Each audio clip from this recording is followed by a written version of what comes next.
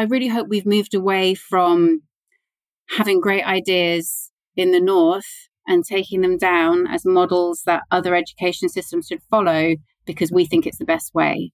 I hope we've moved sufficiently away from that so that instead you talk to local people, government officers, school head teachers, parents, and ask them what are the problems they're facing, what are the challenges they're facing on a daily basis. The Amazon International podcast Chasing Impact is dedicated to all leaders out there who are busy building a better world. We are here because we know that building a better world is not only necessary, but possible. That pushing our business or non-profit organization to the next level means acting with purpose over short-term goals. That success means not simply chasing the next grant, donation, or quarterly profit target, but chasing impact.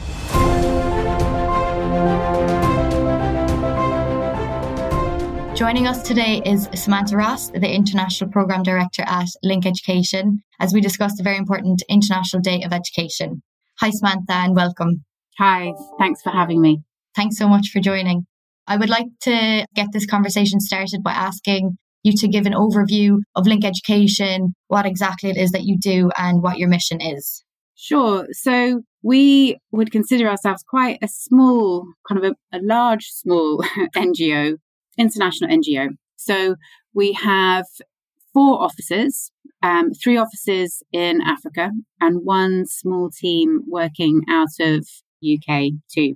We support education. We support education systems within our 3 target countries, which are Ethiopia, Uganda and Malawi. And we work very closely with governments, with communities and with schools to support quality, sustainable education systems. And we do that around, we've got like 5 strategic goals that we have with Link, and they are supporting education systems or strengthening education systems, transforming girls' education. So we have a real focus on marginalized groups, and girls are a big part of that group.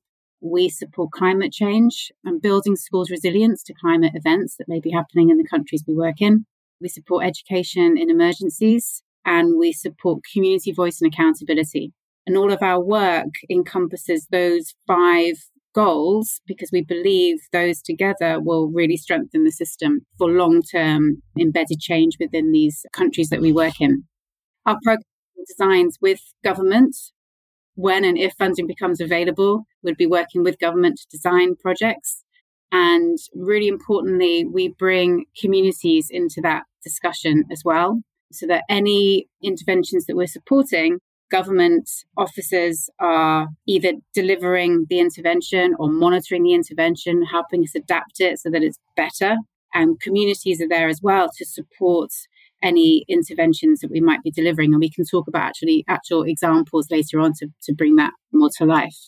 Absolutely. I think let's go right ahead with that. You've mentioned a lot of great initiatives that you're running. Maybe to give a bigger picture, if you could speak about one specific project. The program that we've just really successfully finished in Malawi actually was called Team Girl Malawi. It was funded by FCDO and it was part of the Leave No Girl Behind portfolio, which is part of the Big Girls Education Challenge. And we led that project in Malawi with another 5 organizations who were, Theatre for a Change. So they supported girls' clubs and sexual reproductive health and rights elements of that program.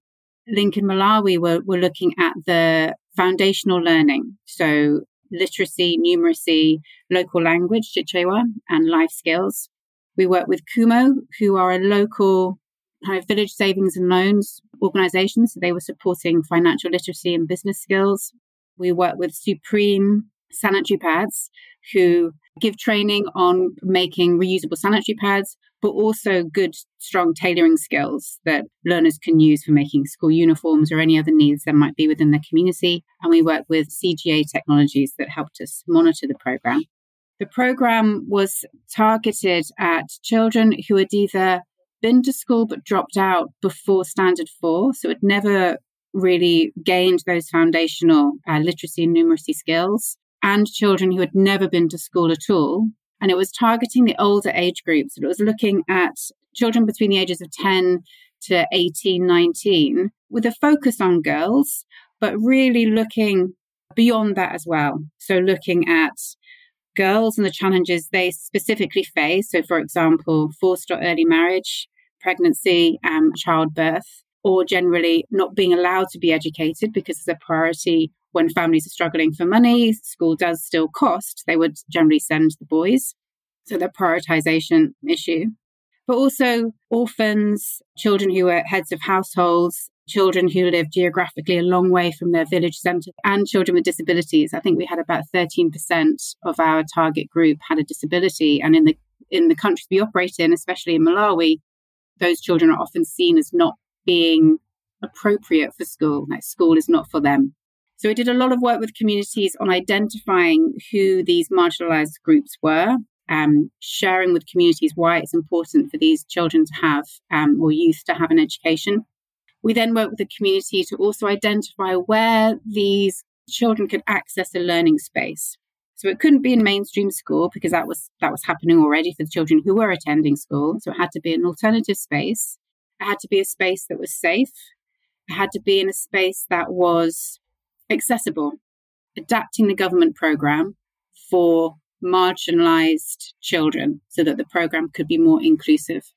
We train the facilitators to deliver the 4 subjects, so English, maths, Chichewa, and livelihoods or life skills. We ensured the curriculum was really accessible and that the curriculum included a lot of real life relevant examples so that the children would learn in the classroom their foundational literacy and numeracy skills, but could then immediately take those skills and use them in their real life environment, so at the market or at the health centre or whatever it might be. It was a 2-year complementary basic education program, and once they had graduated from that, they could then either go back to primary school and they would go into standard 5, and then they could continue their education in primary school. And that was more appropriate and chosen more often by the younger cohort of learners. If they were above 16, they could then access the vocational training, which is the tailoring. And then they could then do the business skills and entrepreneurship skills as well with the other partner. So there's a really nice graduation journey for the learners who would gain their literacy and numeracy skills, and then at the same time attend girls' clubs and gain their social emotional learning skills or non-cognitive skills and sexual reproductive health and rights. So those worked in parallel, and then they could go on to their more vocational skills, entrepreneurship skills if they wanted to. And we supported about over 6,000 children. And we've just had our end line, and it showed that the graduates that went through our program were achieving 79% learning gains in literacy and numeracy, which is a fantastic level, especially when you compare it with the standard 4 national average. Our 79% of our learners achieved that level compared to a national average of 13%. So it really shows that our program was delivering really strong outcomes for the graduates. Absolutely. And I guess in line with that 13%, which is low, we could bring it back to why is the International Day of Education so important for people to recognise? Yeah, so education is underfunded. I was trying to think, why is education routinely underfunded when our children spend more time in their places of learning than in their families during these really formative years when they're growing up? And families, parents, carers put great trust in the education institutions that they're providing the quality of education that our children need in order to continue in life. And this is globally, not just in the countries that we support. And we just really trust that these institutions are doing the right thing for our children. And yet often, for many reasons, these institutions are not able to provide the quality education that we're expecting or wanting for our children. And I think this International Day of Education is so important because it makes us stop and think, oh, what is happening? What is my child doing every day at school? Are they learning the skills they need to tackle whatever life is going to throw at them? And if they're not, what do I need to do as a parent? What does the school need to do? What does the government need to do? And this day helps us, I think, to just take a step back and think about what is the role of education, and is the government or the whoever's providing that education, is it providing it at the right level that I would expect? And if it's not, I should be doing something about it. So it's that kind of reminder that we need to question the quality of education that our children are receiving, because education is everything. Education gives us opportunities. It gives us options in life. It's not just the academic skills that education provides, but it enables us to then go on to make self and healthy choices. It enables people to be independent. It enables people to realize their rights. So that could be around a fair and just livelihood, whatever that livelihood might be. And I think really importantly, in the kind of current state of the world, it gives people the knowledge, maybe the confidence, the strength to adapt to things like climate events and to give them the skills to cope in crises. And those two things are happening, unfortunately. Going from your point that education is everything, I'd like us to face some facts, as you will. Last year, it was said that only 3% of humanitarian funds go to education in emergency contexts. This is a far cry from the 10% that is demanded by the Global Campaign for Education. We're a year on now. How has the situation evolved, and have there been notable changes in fund allocation? I think there is change. I think it's very slow in coming, and far too slow, because every month that there's a delay, that's a cohort of children who are missing out on really vital education. And then this cohort of children are expected to catch up and do some kind of rapid, accelerated learning program. And it's generally the children that are expected to do this, and the teachers and the institutions that are expected to learn in these accelerated learning environments are the ones who are potentially also suffering from trauma. So it could be a trauma from a war, it could be trauma from a storm or a flood, anything. So it's the ones that are most vulnerable who are then expected to catch up really quickly in a resource-constrained environment. So they're kind of being hit 3 times by stuff that's going on around them, yet still expected to succeed. So it's really, really challenging. So funding, institutions need to get funding out to the organisations that can make a change much more quickly than they are at the moment. Scottish Government, we've got funding from Scottish Government for some climate change work, which is great, but we wrote the proposal over a year ago and we're still not yet delivering. So you have this, even when the funding becomes available, you still have these big delays in approving proposals and then getting budgets approved and then making changes because everything has to be reviewed and changed and adapted. And meanwhile, there's children who are still missing out on education. Maybe because, for example, in Malawi, a storm has come through and blown the roof off the school, or a river has flooded and the bridge is gone and children cannot now physically get to school. While we have all these delays in government bodies as papers are moving from one department to the next, that's another day of school that a child has missed, and another day and another day. And that doesn't even account for the days that child may be missing because if it's a girl, she may have a period and she may not have sanitary protection. If it's the harvesting period, the children might have to go out to harvest the crops because they need to sell them in order to have food on the table. So there's real life that is still happening to these children while papers are being shuffled in often northern government department offices, and delays to funding is a result. And from that, how do you feel about 2024 and beyond that? How do you envision the future of education? I think people who work in development have to be optimists, have to be glass half full people. Otherwise, it'll be really hard to do our job. So, of course, it's going to improve. Of course, funding will come online much quicker. And funding, importantly, will go to the right people. So I think there's been a trend of funding going to these big for-profit organizations, which, yes, can deliver and get results, but have very high overheads. I think there is a move to shifting the power and to localization. And if it can be done properly, and there's lots of issues around risk when funding goes directly to local organizations, but I think it can be done. And I think it can be done in an efficient and safe way. If funding can go more directly to local organizations, I think that will speed up support, especially for marginalized groups.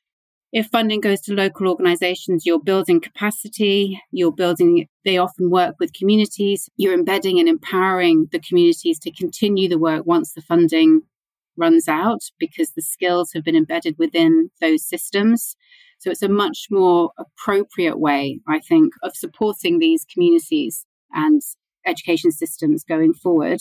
I think funding is looking a lot more recently, it's looking to early childhood development. So I think there's been finally kind of the research has caught up with what we knew already, that the foundations are really important. And the earlier you can support children, not necessarily with academic skills, but skills around learning how to learn and learning through play.